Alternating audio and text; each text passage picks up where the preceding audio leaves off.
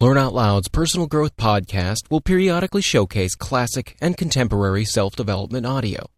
Learn how to achieve your goals, improve your relations, increase your creativity, and much more. For a full listing of our podcasts, please visit www.learnoutloud.com/podcast. This Personal Growth Podcast is provided by Simon & Schuster Audio. To find out more about this and other Simon & Schuster audio offerings, please visit www.simonsays.com. For free videos on Simon & Schuster book releases, please visit www.bookvideos.tv. What was the secret of Lincoln's success in dealing with people? I studied the life of Abraham Lincoln for 10 years and devoted all of 3 years to writing and rewriting a book entitled Lincoln the Unknown. I believe I have made as detailed and exhaustive a study of Lincoln's personality and home life as it is possible for any being to make. I made a special study of Lincoln's method of dealing with people. Did he indulge in criticism? Oh, yes. As a young man in the Pigeon Creek Valley of Indiana, he not only criticized, but he wrote letters and poems ridiculing people and dropped these letters on the country roads where they were sure to be found. One of these letters aroused resentments that burned for a lifetime. Even after Lincoln had become a practicing lawyer in Springfield, Illinois, he attacked his opponents openly in letters published in the newspapers. But he did this just once too often. In the autumn of 1842, he ridiculed a vain, pugnacious politician by the name of James Shields. Lincoln lampooned him through an anonymous letter published in the Springfield Journal. The town roared with laughter. Shields, sensitive and proud, boiled with indignation. He found out who wrote the letter, leapt on his horse, started after Lincoln, and challenged him to fight a duel. Lincoln didn't want to fight. He was opposed to dueling, but he couldn't get out of it and save his honor. He was given the choice of weapons.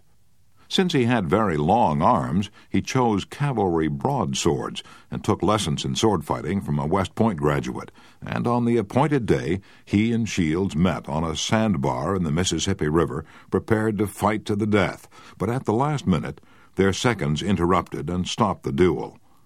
And that was the most lurid personal incident in Lincoln's life. It taught him an invaluable lesson in the art of dealing with people.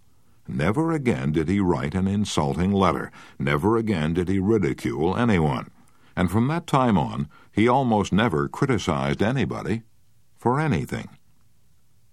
Time after time during the Civil War, Lincoln put a new general at the head of the Army of the Potomac, and each one in turn, McClellan, Pope, Burnside, Hooker, Meade, blundered tragically and drove Lincoln to pacing the floor in despair.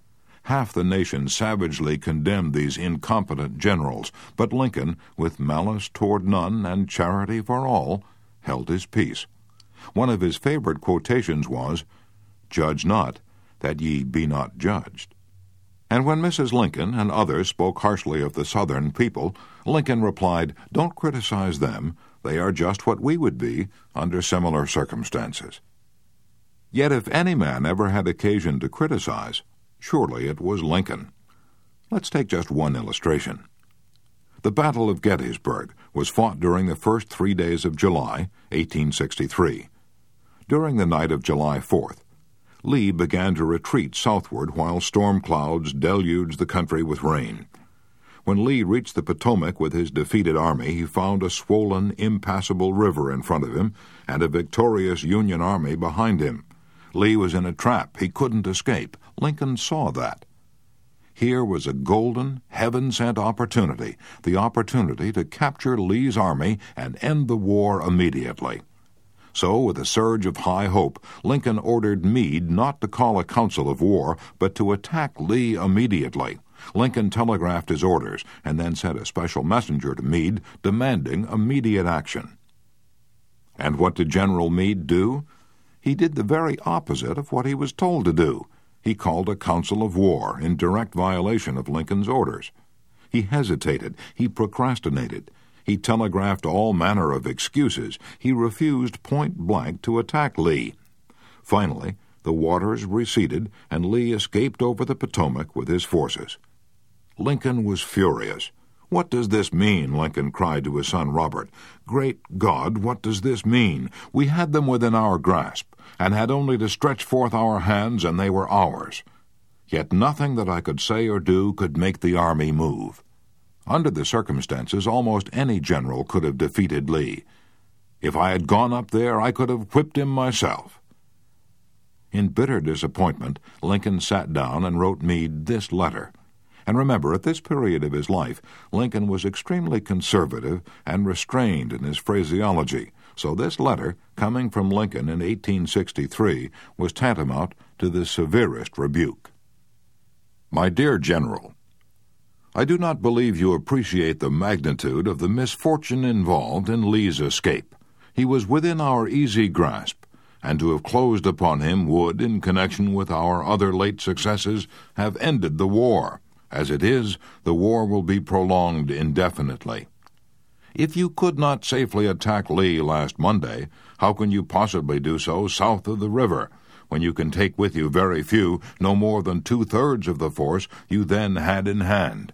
It would be unreasonable to expect, and I do not expect, that you can now effect much. Your golden opportunity is gone, and I am distressed immeasurably because of it." What do you suppose Meade did when he read the letter? Meade never saw that letter. Lincoln never mailed it. It was found among his papers after his death. My guess is, and this is only a guess, that after writing that letter, Lincoln looked out of the window and said to himself, "Just a minute. Maybe I ought not to be so hasty.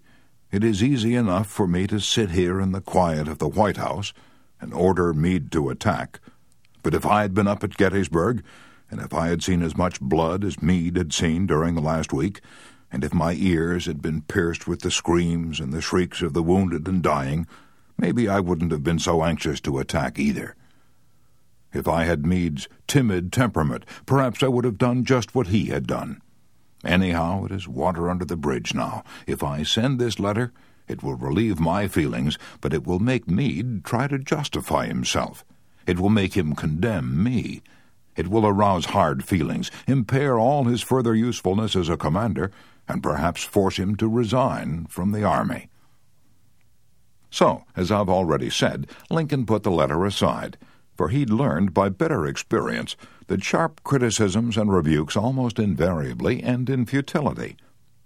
Theodore Roosevelt said that when he, as president, was confronted with a perplexing problem, he used to lean back and look up at a large painting of Lincoln, which hung above his desk in the White House, and ask himself, "What would Lincoln do if he were in my shoes? How would he solve this problem?" The next time we're tempted to admonish somebody, let's pull a $5 bill out of our pocket, look at Lincoln's picture on the bill, and ask, how would Lincoln handle this problem if he had it?